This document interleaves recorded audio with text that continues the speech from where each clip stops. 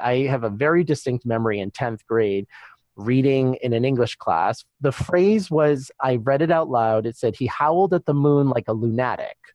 And I said, what's a lunatic? I had never heard that word before. And people around me are laughing and they're thinking I'm joking. And I'm totally straight. I'm like, I've never heard that word, a lunatic. And my teacher looks at me. She's like, the word is lunatic. And I kid you not. I mean, it was as if somebody shuffled the letters and it was like, oh, like it was like a whole new word. ADHD Rewired, episode 155. This is the show designed for those of us with really good intentions, but a slightly wandering attention. My name is Eric Tivers. I'm a licensed clinical social worker, coach, and speaker. The website is ADHDrewired.com. We know that starting is the hardest part, so let's get started. But first, let me tell you about this. Did you miss early registration for our spring coaching groups? For 3 days only, Thursday, February 16th, Tuesday, February 21st, and Tuesday, February 28th, I'm opening up my calendar so you can get $400 off by registering early. And if you qualify for 6 months interest-free financing through PayPal, that's less than $170 a month. Those dates again are Thursday, February 16th, Tuesday, February 21st, and Tuesday, February 28th. Go to coachingrewired.com to reserve your spot. Registration is by appointment only. I only have a few spots on these days, so don't wait to schedule your call. To learn more, to schedule your call, go to coachingrewired.com. Spring sessions start April 24th. The website again is coachingrewired.com. Do you have a question about productivity or ADHD that you'd like me to answer? Do you have a topic you want to talk to me about? Join us every second Tuesday of the month at 12:30 p.m. Central Time for an hour of live Q&A. To register, go to erictivers.com/events. You can ask me questions live on video or enter it in the Q&A box during the event or submit your questions ahead of time. Your questions may be heard on an upcoming episode. To confirm dates and times and to register, go to erictivers.com/events. See you there.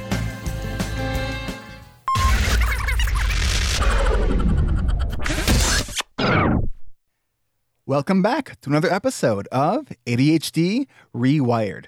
Today's guest is returning once again is Dr. Roberto Olivardia. Dr. Olivardia is a clinical instructor of psychology at Harvard Medical School and maintains a private practice in Lexington, Massachusetts. He's been on the show many times. I'm going to give the abridged version of your bio. He specializes in a lot of things, including ADHD, OCD, bipolar disorder, body dysmorphic disorder, personality disorders. See a lot of personality disorders, eating disorders. And one of the things I always love about Roberto is, there's so many, I think, mental health professionals out there who claim to specialize in so many things.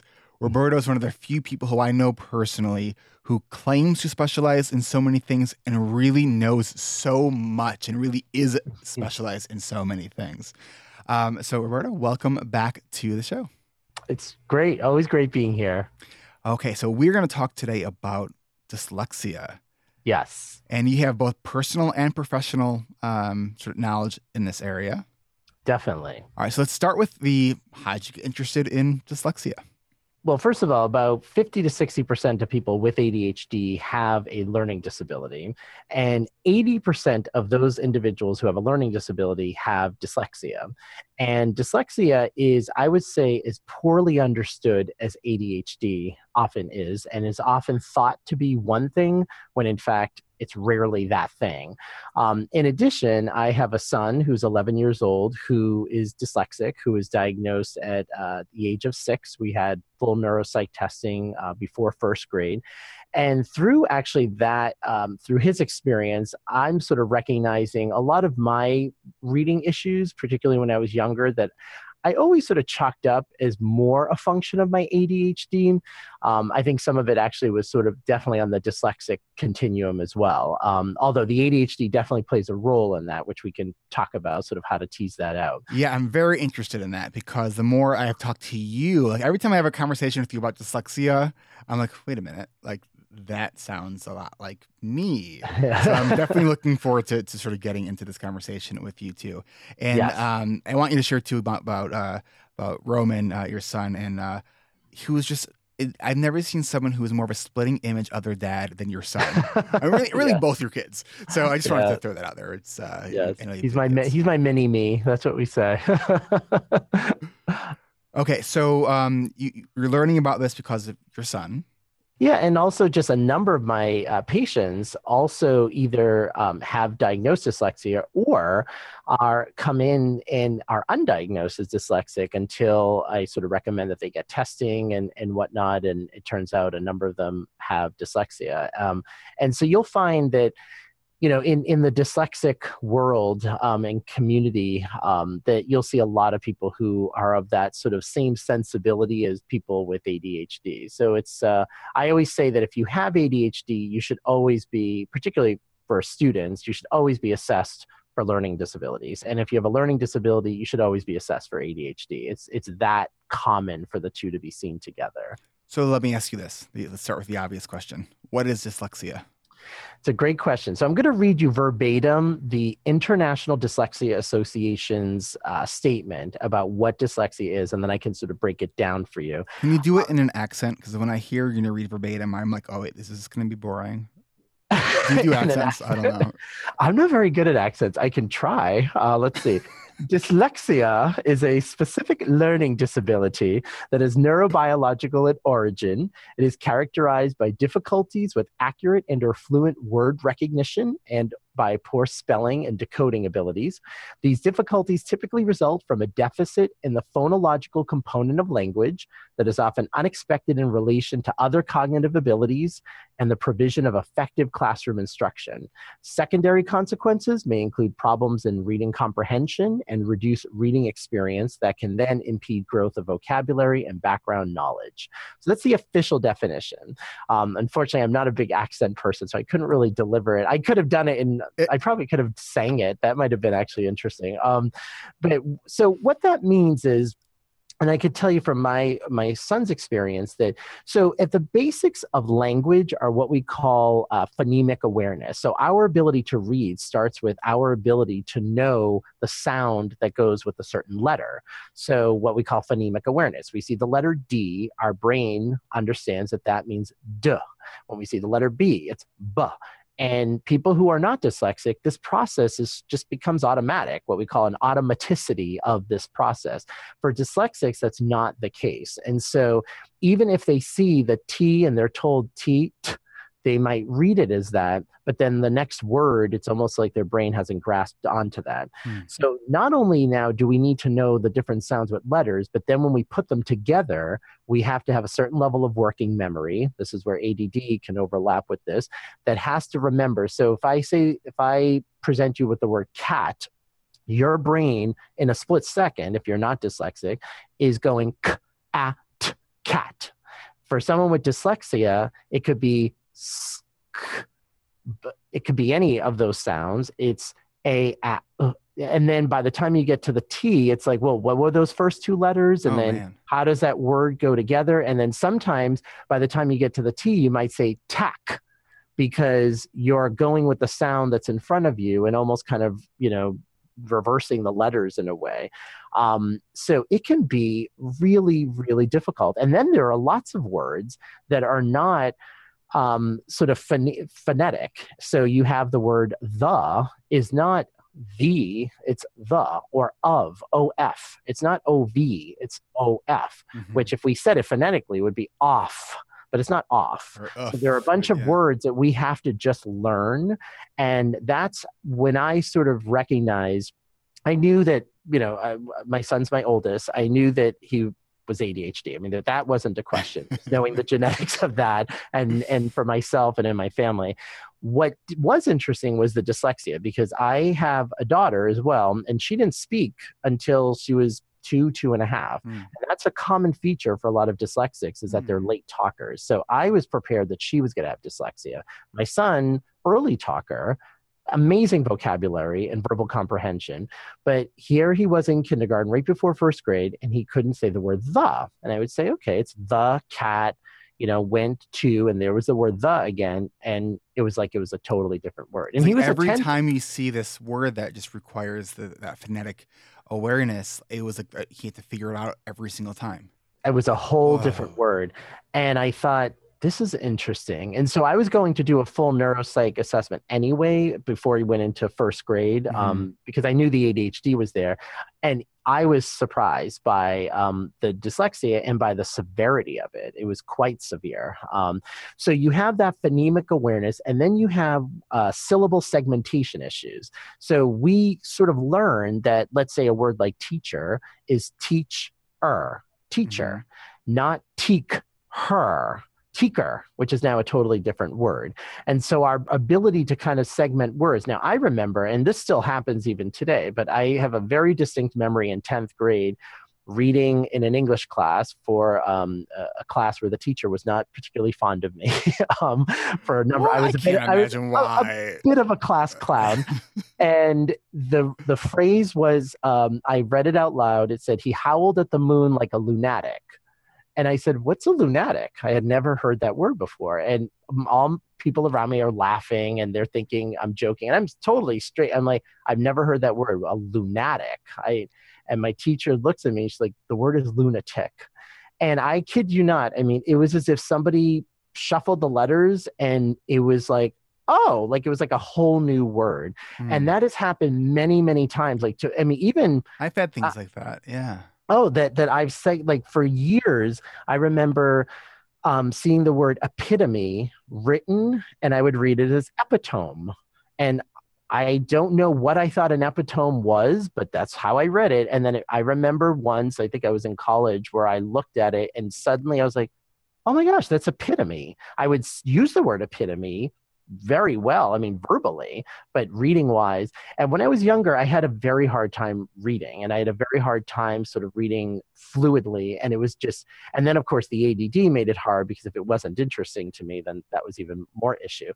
But people with dyslexia also, because they don't have that automaticity, things like rhyming become very difficult. So in other words, people who don't have dyslexia don't have to learn like bat, cat, fat, hat as 4 separate words. If you can master bat, and then if we take out the B and you put in, let's say, the H, and if you know that H is then we have the at down. We don't need to break that down again.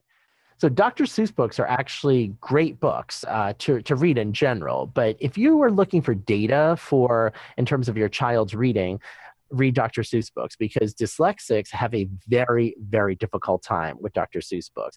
Whereas if you are someone, because Dr. Seuss books are a lot of nonsense words that really rely on your ability for phonemic awareness and your ability to rhyme. So when it says the zat went into the gat and had a gnat, those aren't real words, but we know from the principles of that how to rhyme those words. I love Dr. Seuss.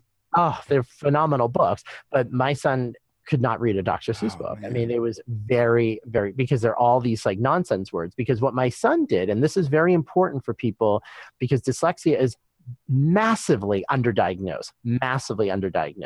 And when it is often diagnosed is around 4th and 5th grade at the earliest, because in school systems, we go from learning to read to reading to learn. Right. And it becomes very apparent who has issues with reading, because that automaticity. Dyslexics are also very poor spellers. If you saw my son's writing, interestingly, I have no problem reading it. My wife cannot decipher it, but it's all phonetic.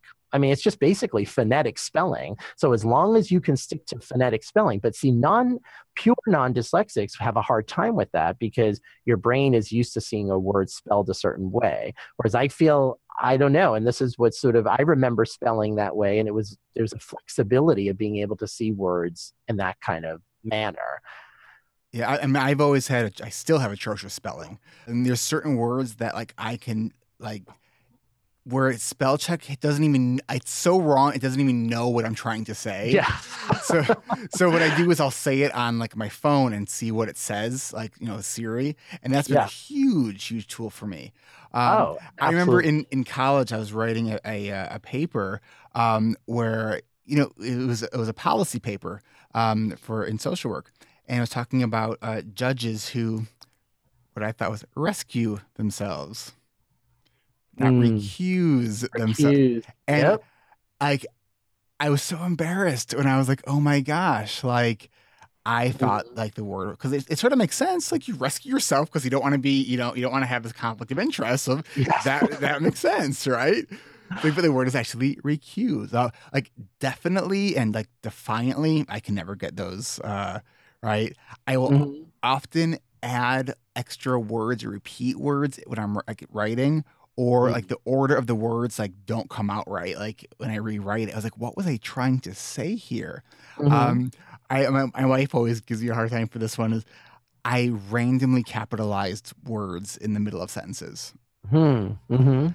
That's Um, interesting. and it's the big one where I realized, which I think is a sort of maybe a cousin of dyslexia, is dyscalculia. I think that's how I'm saying it right.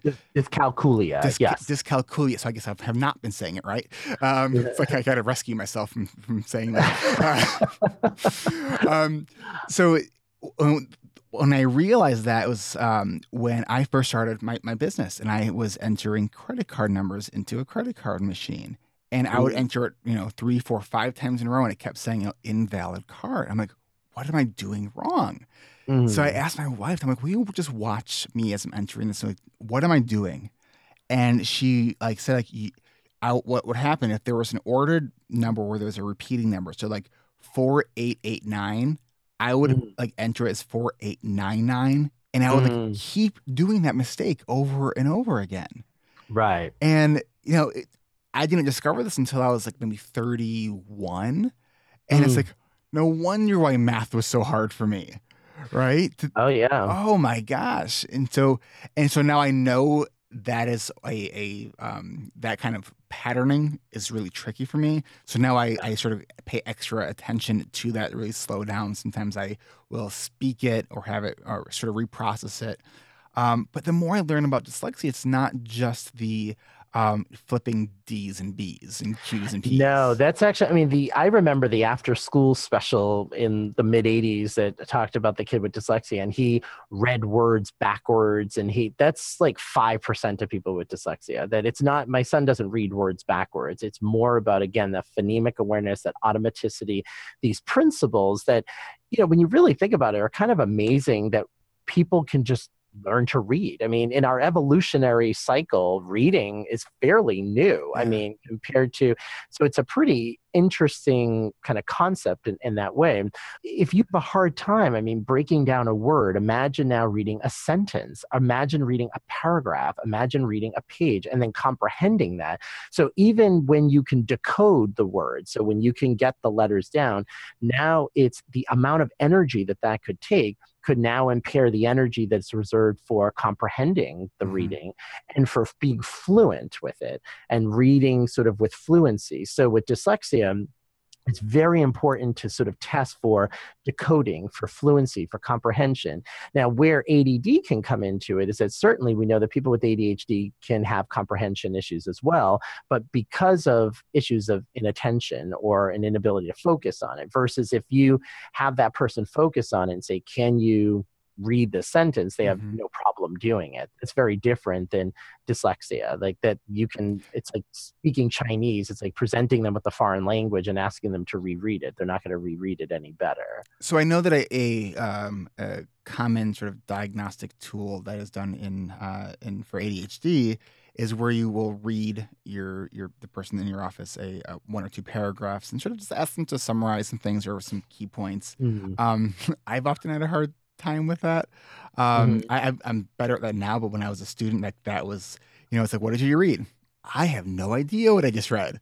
Mm-hmm. Um, and it's a part of it is being able to, it's that working memory, being able to hold on to what you just read in those first two sentences so you can piece it together what's happening in those next two or three sentences.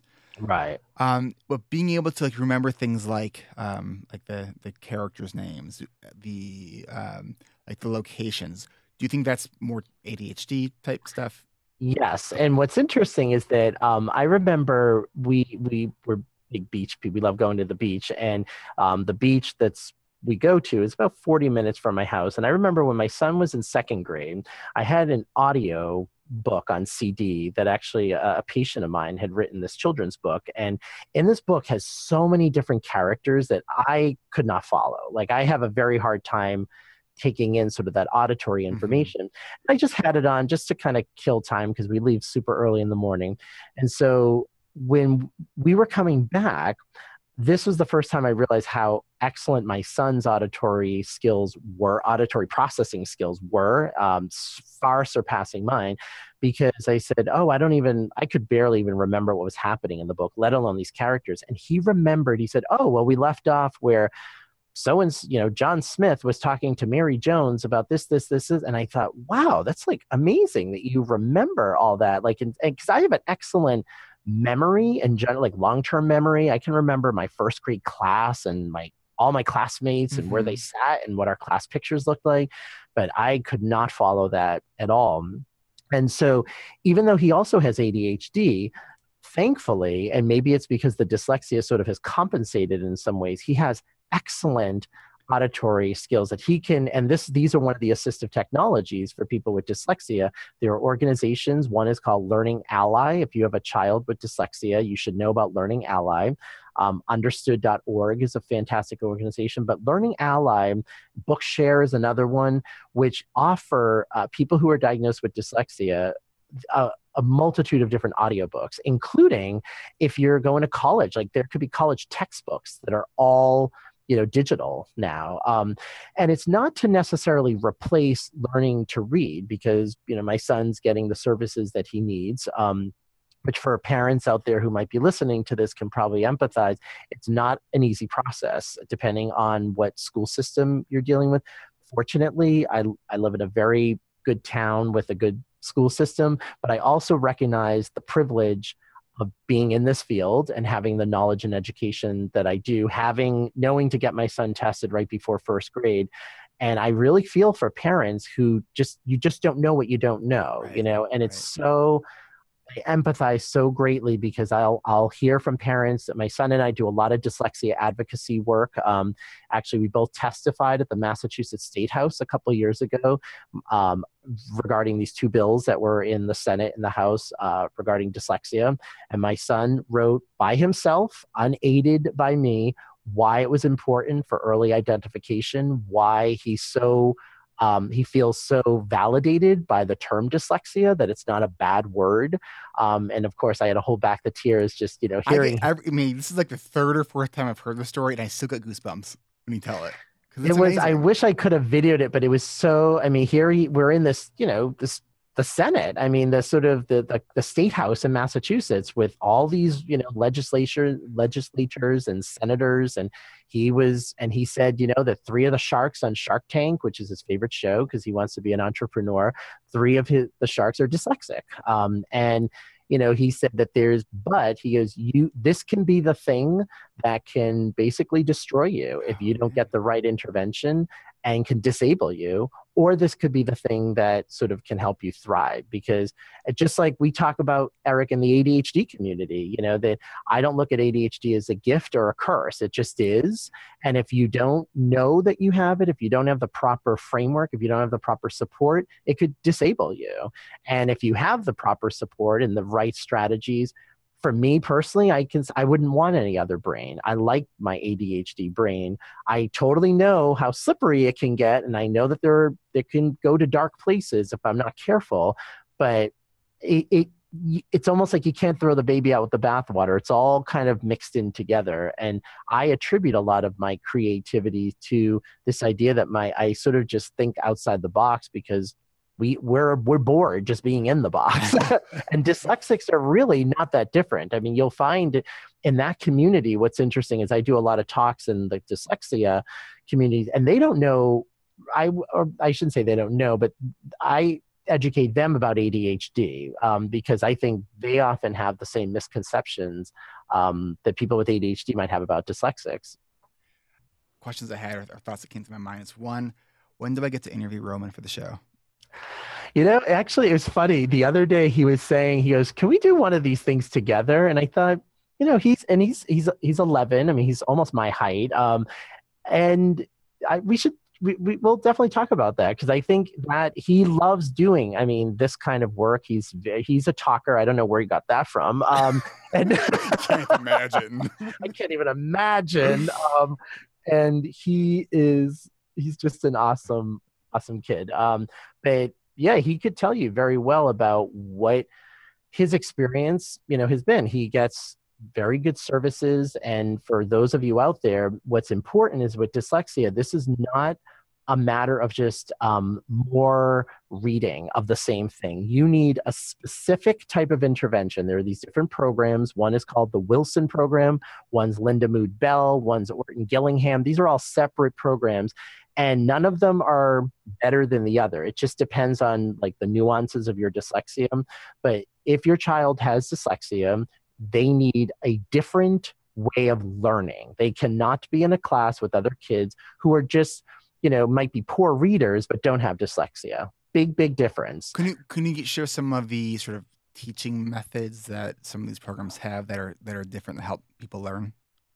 Sure. That a lot of it is really hammering in a lot of these phonemic awareness principles. It's interesting. We were at a meeting at my son's school, and I didn't even know half of these things like closed syllable types and open syllable types. Like he's learning about reading in a way that is so specific that most people never learn because they don't have to. Like it just comes automatic to them. It sort of sounds like how I've learned about time management. I've sort of had to because like I just didn't get it. Absolutely. So he has it broken down. Like he can talk about reading in a way that I can't even talk about. Like awesome. He knows I don't know what a closed syllable type is. We never really learned it that way. So it's one-on-one. He has a one-on-one instruction for a lot of these basics, and he's in a small group with other kids with dyslexia. And we're fortunate because he's in a public school, and in my town, they have a language-based learning disability classroom. And I recognize every day the fortune that we have that our school system offers this, because most school systems do not. And a lot of kids languish in public schools and private schools as well. Because in fact, it's even worse in private schools because they don't have the special education unless it's a private school geared towards kids with learning disabilities. Unfortunately, I mean, we have two wonderful ones in the state of Massachusetts. One is $52,000 a year and the other is $45,000 a year. So most people cannot afford that. Right. And so a lot of these parents are stuck as to working with the school systems. And again, a lot of times, I mean, school systems, teachers are doing the best that they can do, but there is a frustration level sometimes of people not understanding. I have patients who I have advocated on behalf of who have been, their parents were told, well, he just needs to repeat the grade. Worst thing you can do for someone with dyslexia. In fact, repeating a grade increases that child's chance that they're not going to graduate high school. Because it's as if I'm telling you, if you don't know how to speak Chinese and all my instruction is in Chinese and you're totally not getting it, and it's like me telling you, we'll just have you repeat the year and I'll still speak to you in Chinese and you'll eventually get it. But that doesn't happen. That's not how it works. So do not, people have to understand this is not a poor reader. So when you get testing, it's very important looking at discrepancies. So if you have somebody, let's say, whose verbal comprehension is low, like that has a consistent profile, that might not necessarily be dyslexia. It's someone where just everything sort of might take a certain amount of time. It doesn't mean they still need services and accommodations, but it's a little bit different than, like, my son scored in the 98th percentile in vocabulary and verbal comprehension. So it was shocking. And actually, this is another thing that's so important, which I'll talk about, but it can be shocking to people that he has dyslexia because he's very articulate and well-spoken. So that is even more reason why his reading skills should not be as low as they are, given those verbal skills. It almost reminds me of the analogy we often hear in ADHD, where like, you can't have ADHD. He could pay attention to that video game for hours. Absolutely. Or people associating ADHD with intelligence, like, oh, he's such a smart, bright person. Like, right. He doesn't, and It's like, well, no, that's It has nothing not to do with it. how it works. Right. And getting diagnosed is as early as possible is super important, because obviously you want the right interventions, the right services, but that child's self-esteem is very fragile. At a very young age, and it becomes very evident reading, unlike math, because I also would, like you, Eric, there's no doubt that if I were a student today, I'd be diagnosed with dyscalculia, because mathematics it's interesting. I was okay with addition, subtraction, multiplication, division. I got that down. Everything after that was a utter struggle. And the only reason I pulled C's, that was my A, and math was a C, was I did all the homework. And when you do your homework, it brought my failing test grades, which I got D's and F's on tests. But I did all my homework, and I participated as best I could, even though I had no idea what I was talking about, was virtually impossible, for me to get through. It was very, very, very difficult. But reading, like you don't have to do pre-calculus every day in your life, but you have to read. Like you have to get through the work. You have to drive. You have to read signs. So your child's self-esteem is impaired from day one. And a lot of parents, and who are very well-intentioned, will say, well, I don't want them to have this label of dyslexia. And let me tell you that not only are they comforted by this label, but the label is not what makes them feel different. Not reading is what makes them feel different. What about for adults, though?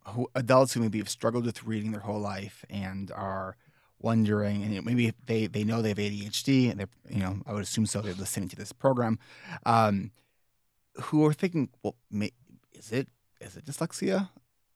What do you recommend for adults?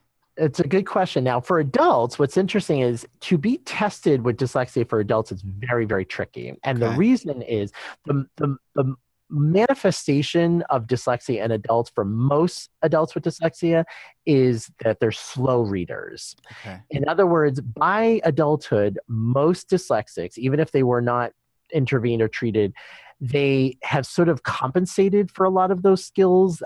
They might even memorize words. Like one of the things and this is, just another tip for parents, is that I remember early on my son, that when they would have him read certain passages, and he would score higher than our private testing showed he would score.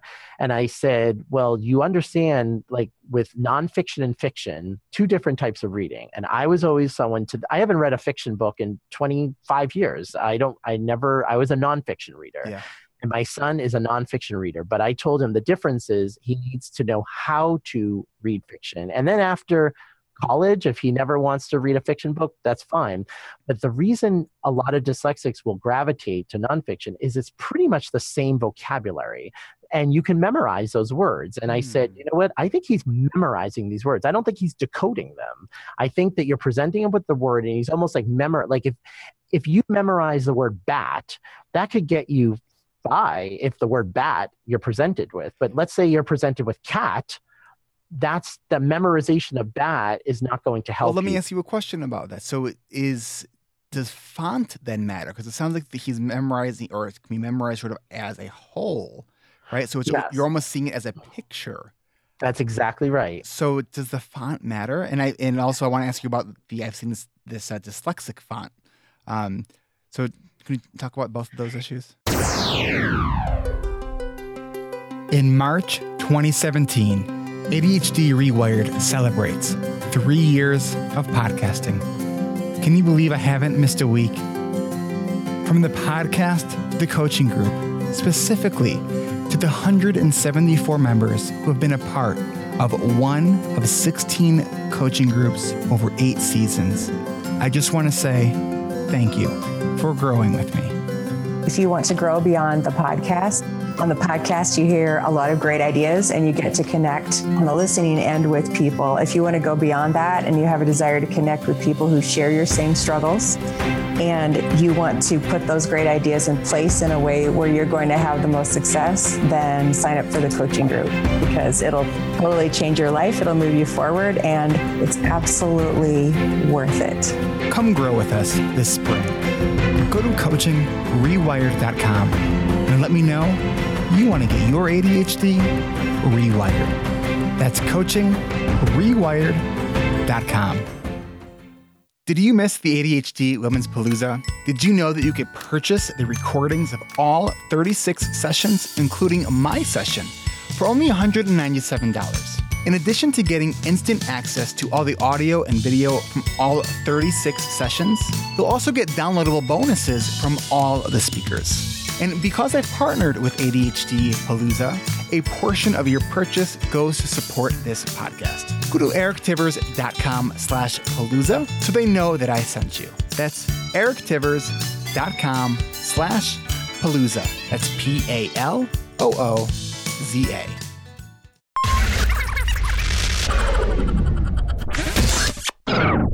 Yeah, it's interesting. There is this font that is been shown to be helpful for people with dyslexia. I know some people who say it is helpful for them. My son and other people I know don't particularly respond to it. But it makes sense to me how some people could definitely respond to that, because the word then it does become a picture. And so you want to make sure that that child is actually decoding the word. But on self-esteem, which is so important, is that when my son was diagnosed, so he was 6 years old, and we sat down with him and I got him these children's books on dyslexia, and I said, so this reading issue is something called dyslexia. We said the word. I said, this is what it is, and he could take it in. I said, Daddy had issues with reading as well. I go, but there are going to be some people who are going to think you're stupid because of this. And that's not true. They just don't understand this. Now, you can obviously frame it to however language you think your kid will hear it, but I was being as honest as possible and saying, because people think, and then there are going to be some people who are going to be shocked and surprised because you're a very articulate speaker, and the word, like my son was the kind of kid that I could use a big vocabulary word and he would never say, what does that mean? He intuitively would always know what a word meant. My son's very much like that. Yeah. And he would then use it. Yes. And it's amazing. I'm thinking, wow, like he totally, whereas my daughter, who does not have dyslexia, I used a word the other day, I forgot which word, and she goes, what does that mean? And which is appropriate, developmentally appropriate. But my son at that age would never, he would just kind of have a sense of like what it was. And I said, so they're not accurate. Now, some people might be mean about it, and some people are really just going to be surprised. And we actually role played different situations that might come up. Like if someone says, you can't read, how do you respond? And one of my proudest moments as a father is literally 2 weeks after that conversation. I started first grade. He came, I picked him up from school and he said, Daddy, he said, we were in a music class and we were reading words to a song. And in first grade, he was a non-reader. Severe dyslexia. He's made tremendous progress. He's in a very, very different place now after, years of intervention. But he said, I couldn't read the words. So I asked the girl next to me, could you read these words to me, or can I sing with you? And she said, what do you mean? You can't read them? It was a simple song, He got the sense that from the way other people were responding to it, nobody else had a problem with it. And she goes, you can't read? And he said calmly to her, no, I have this thing. It's called dyslexia. It makes reading very difficult. Walt Disney actually was dyslexic. And she goes, oh, okay. And she read the words to him and all was well. Mm-hmm. And that's a moment right there that I think, oh my gosh, if I didn't introduce this term to him, if I didn't introduce this context, immediately that would have been the erosion of his self-esteem. Like, I am stupid. Like, wow. Like this person is telling me you can't read. And it's not to say that he's immune from that, because it's frustrating. It's a very, very difficult thing. And there have been many times, that in tears, where despite all of this knowledge, despite obviously this acceptance in our household, it's frustrating to have this. It's very frustrating. And but that self-esteem piece is so important. And the word dyslexia, studies actually show that when kids are given that term, their self-esteem actually elevates and increases. I remember in my graduate school research, I was looking at self-awareness, self-advocacy skills, and self-determination for students with disabilities, and cross-categorical. Like knowing what's going on with you, having the words to describe it, is absolutely, it helps in all situations. Absolutely. And what's important too is with dyslexia, there are certain things that having it is understanding. So for example, like foreign languages are typically very, very difficult for people with dyslexia, understandably. I mean, if you have a hard time decoding the English language that you're in contact with every day. Now, what's interesting though, is I've had a number of patients over the years who have taken Chinese, who have taken American Sign Language, and excel in those Mm-hmm. because with the Mandarin language, it's pictorial, it's very Yes. visual, Yes. and with sign language, it's very kinesthetic. And so, my son's has a foreign language waiver, but maybe later on in life, in college or maybe even in high school, thinking about those things might be sort of more interesting. Spelling, to be honest, is probably, studies show that pretty much persists into adulthood. So it's not that you shouldn't put your energy into it, but I always let parents know, don't expect a monumental change in terms of spelling. So when I'm working with kids and adults, I always let them know about this. There's I think for Google Chrome, it's a plugin called Mhm. Grammarly. Have you ever heard of Mm, this? yeah, I have. Yeah. Oh my God, it's amazing because Yep. it will it knows if you write the word then versus than, and I still to this day get those two confused. Like I had to think through it, but then even then I get it confused, right? Hmm. Like it knows if I meant the other one, and it's like thank you Grammarly. It knows if I have too many commas or not enough commas, or and so things like it's using these tools to help with these kinds of things is so important because it's like when in life outside of school do we have to be able to memorize how we spell things, right? Like Exactly. rarely Exactly. ever. um so let me ask you this. So when we think about the tools and strategies that are helpful for sort of productivity with ADHD, many of these strategies are also really helpful for people without ADHD. Right. What are some of the things that you have seen so far for your son that have been helpful for his reading that would Mhm. probably also be helpful for people without dyslexia who might also just struggle a little bit with reading? Absolutely. That a lot of the techniques around, after you read, one of the strategies I used, and looking back, it's interesting that I sort of use this is that if I used to pretend I was teaching a classroom, that I knew material when I could teach it effectively. So I used to have Yes. this imaginary classroom in my dorm room, and I would say, okay, class, and I would talk out loud. I mean, this wasn't all in my head. I mean, and I knew then whether I really knew something or not. And so talking with either your child or if you're an adult, talking, if you read something, talk to someone, that your spouse, your friend, about, oh, there's this book I'm reading and let me tell you about it. And because every time you talk, your brain is now processing and putting Yes. sort of together the bits of information that you can perfect sort of how you comprehend that Hmm. information. And that's good for all of us. Okay.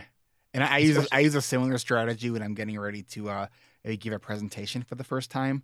yeah. I'll go on like Google Hangouts and I won't even announce it, but it will be there on my feed, and I'll hit a live Google Hangouts because I know that someone might come in the room, so that gives me Hmm. sort of that accountability pressure of someone might be watching. So I That's really have to great. do it, and it just turns something on in my brain that actually really helps me practice and sort of pretending that I'm doing it in front of other people.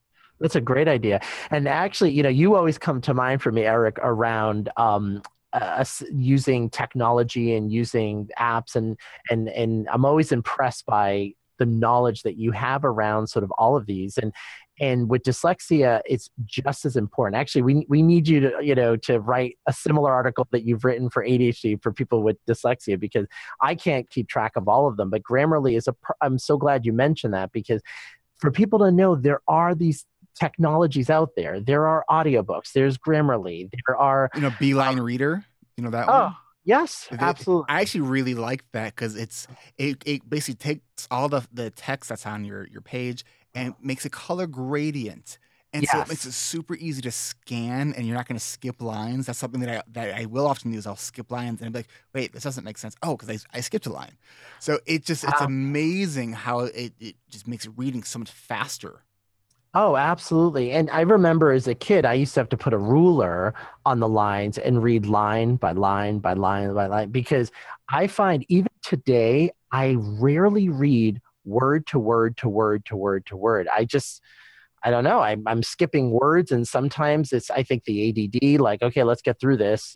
I want this information, and like with nonfiction, I'm actually very good at synthesizing in from the bigger picture with the small pieces of data. With fiction, you can't do that, and that's what made fiction always more Oh, challenging for me. Is you need to know like the whole I arc of never something. thought about it that way. That makes a lot of It's a sense. totally different demand on reading. And for testing wise, for people, for parents out there, if you have your child tested, and particularly with dyslexia, have them test both fiction and nonfiction It's because so you interesting. might see a huge discrepancy even between the two of those. I remember being when I was in grad school. I had a professor. His name was Rick Van Aker, and he's written books. And he was he's like an ADHDer's dream as a student because every other word out of his mouth was like an F bomb, right? So he's long hair, like just awesome teacher.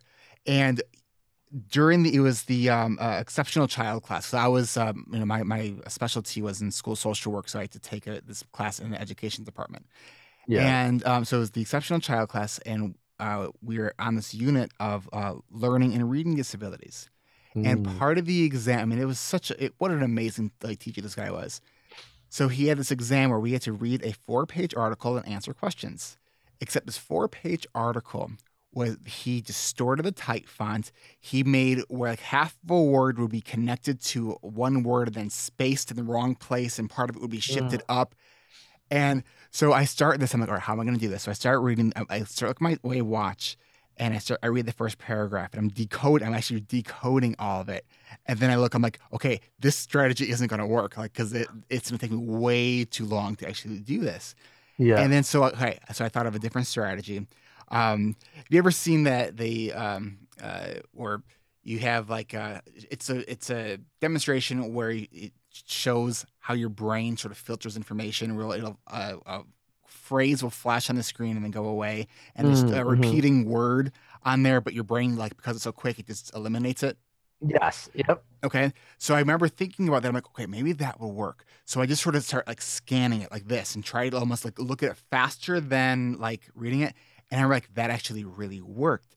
But then I was Oh, thinking, but wow, because you have to have good fluency in reading to even be able to do something like that. right. And it was and people were complaining, like people were so mad about this exam because he Mm. graded it as is. And he says, so when you have a student who is complaining about something not being fair because they're struggling with reading, I want you to remember this exam. Oh, And that's it was wonderful. amazing. I mean, he gave all these Wonderful. opportunities for extra credit, so it was fair, you know. Yeah. But that really came to mind about like just the understanding what it's really like to have these different challenges, and that was a great sort of experiential sort of learning. I think Fat Oh, City is another one. The video of where he does these demonstrations. Rick Lavoie. I can't remember both of these guys' names just now. That's very unlike me. Usually I'm like this guy who. Um, so the different intervention, the different strategies. So we're talking about the fonts, the gradients, the using a ruler, using text speech thing. One Text to strategy I speech. use, Roberto, that you might be interested in. When usually I have all my stuff edited before it goes out, if it's like an email that I'm sending out, because it's sort of a rule that I have. Because every time I violate the rule, I'm always like, oh no. My wife will in the morning, she'll be like, I got your email this morning. Like, what did I do? And it's like, without fail, every time there's like this big error. I'm like, how did I not see that? So what I do is I select all the paste and I have it read it to me. Because when it Mhm. reads it to me, I will catch all those double words. I will catch Yes. the if I reverse a word order. And it's just like, oh, it's so helpful. Yes. Absolutely. And with my son's essays, we always will read it. I'll read it out loud to him. And similarly, he'll be like, oh, I didn't mean to write that or insert that or, and things like punctuation, grammar, and writing also is highly affected by dyslexia as well. We think of dyslexia as a reading issue. It affects spelling, as I mentioned, but it also affects writing, because your ability to use vocabulary, the ability to put words together, to spell those words, it can really impact that as well. So it can be, again, if it's when not intervened, when not identified, could be hugely negatively impactful on somebody's life. And even, today, my son's in middle school, he's in 6th grade, and we're acutely aware that it's very effortful for him. Like, he knows it's very effortful, and it's going to continue to be. I mean, high school is going to be another challenge, but that at least he knows that, okay, this is what I have to do to get to where, I want to go to.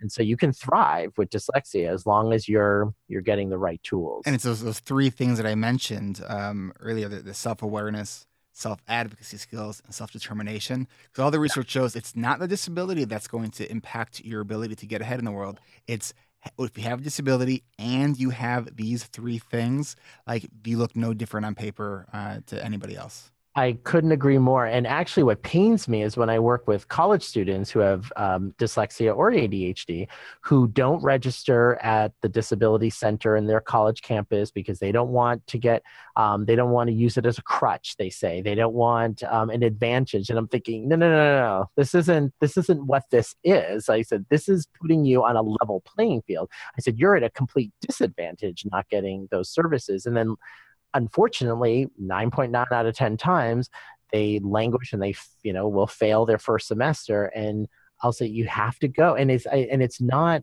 again, it's not that you're not doing the work that everybody else is doing. You're just getting these sort of supports that you need. And so I couldn't agree more. That self-awareness, self-advocacy piece is huge, huge. Well, Roberto, I know that our time is a little bit limited today. I know you have a busy schedule. So let's see. We've, over the course of this podcast, from the beginning, you've been on talking about sleep. You've been here on talking about eating disorders, I think. Yep. Yes. OCD. Now dyslexia. What's next? And we spoke about bipolar disorder. We did, yes. So yes. Bipolar, yes. Yeah. Wow, yeah. I am a true repeat offender. You are. There's a big gap in between, like, you and, like, people who have been on more than once. Oh, there's lots more we could talk about. So whatever topic you or your listeners, I do a lot of work on ADHD and addictive behaviors, addiction, whether it's drug addiction or sexual addiction, that whole sort of, chemistry, which I think is really important for anyone. I mean, I think actually Russell Barkley might have actually said, I want to quote him. I think he had said that if your ADHD is not treated or you're not using the proper strategies, you will have some type of addictive behavior. And I agree with that. I think that it can come out in different forms, in different ways. It's not always drugs and alcohol. But if you're not aware of that kind of chemistry, it's very easy to fall into something like that. All right. I think that might be the next show. We did just recently have on, and now here I am with the names where I know the name and it's like a recall issue, or it's like, oh, that name part of my brain, it teases me because I know the name and then it's just like, I mean, this happens with people I even know very well. Oh yeah, me too. I'm great with faces. Visually, I can remember faces from 30 years ago, but David. Oh man. David, real quick, I'm going on to my website so I can. Templin, Pintel. That's kind of dyslexic right there. Teplin, yes. Mm-hmm. So think about it. So I just write Pintel, which is like, think about the name, right? Yes. Is that dyslexia? It sounds it's in the ballpark, isn't it? It's in the ballpark. So I just had him on talking about that as well, and that I think was just out actually. Recording this. So, but yeah, let's have you back on and talk about addiction, and sure. If we focus on sexual addiction, that'll be great for SEO. So you'll get people to listen to. But that's always a fun topic. Yeah, whatever you need me for. This is always fun for me. So. So I just love the idea of just disseminating information. And I love listening to your podcast. I mean, just the interviews you do with other people are great. Well, thank you so much. Let people know where they can reach you. Well, I don't have a Facebook or Twitter or a website. Good old fashioned email, Roberto, ROBERTO _ Olivardia, which is OLIVARDIA at hms.harvard.edu.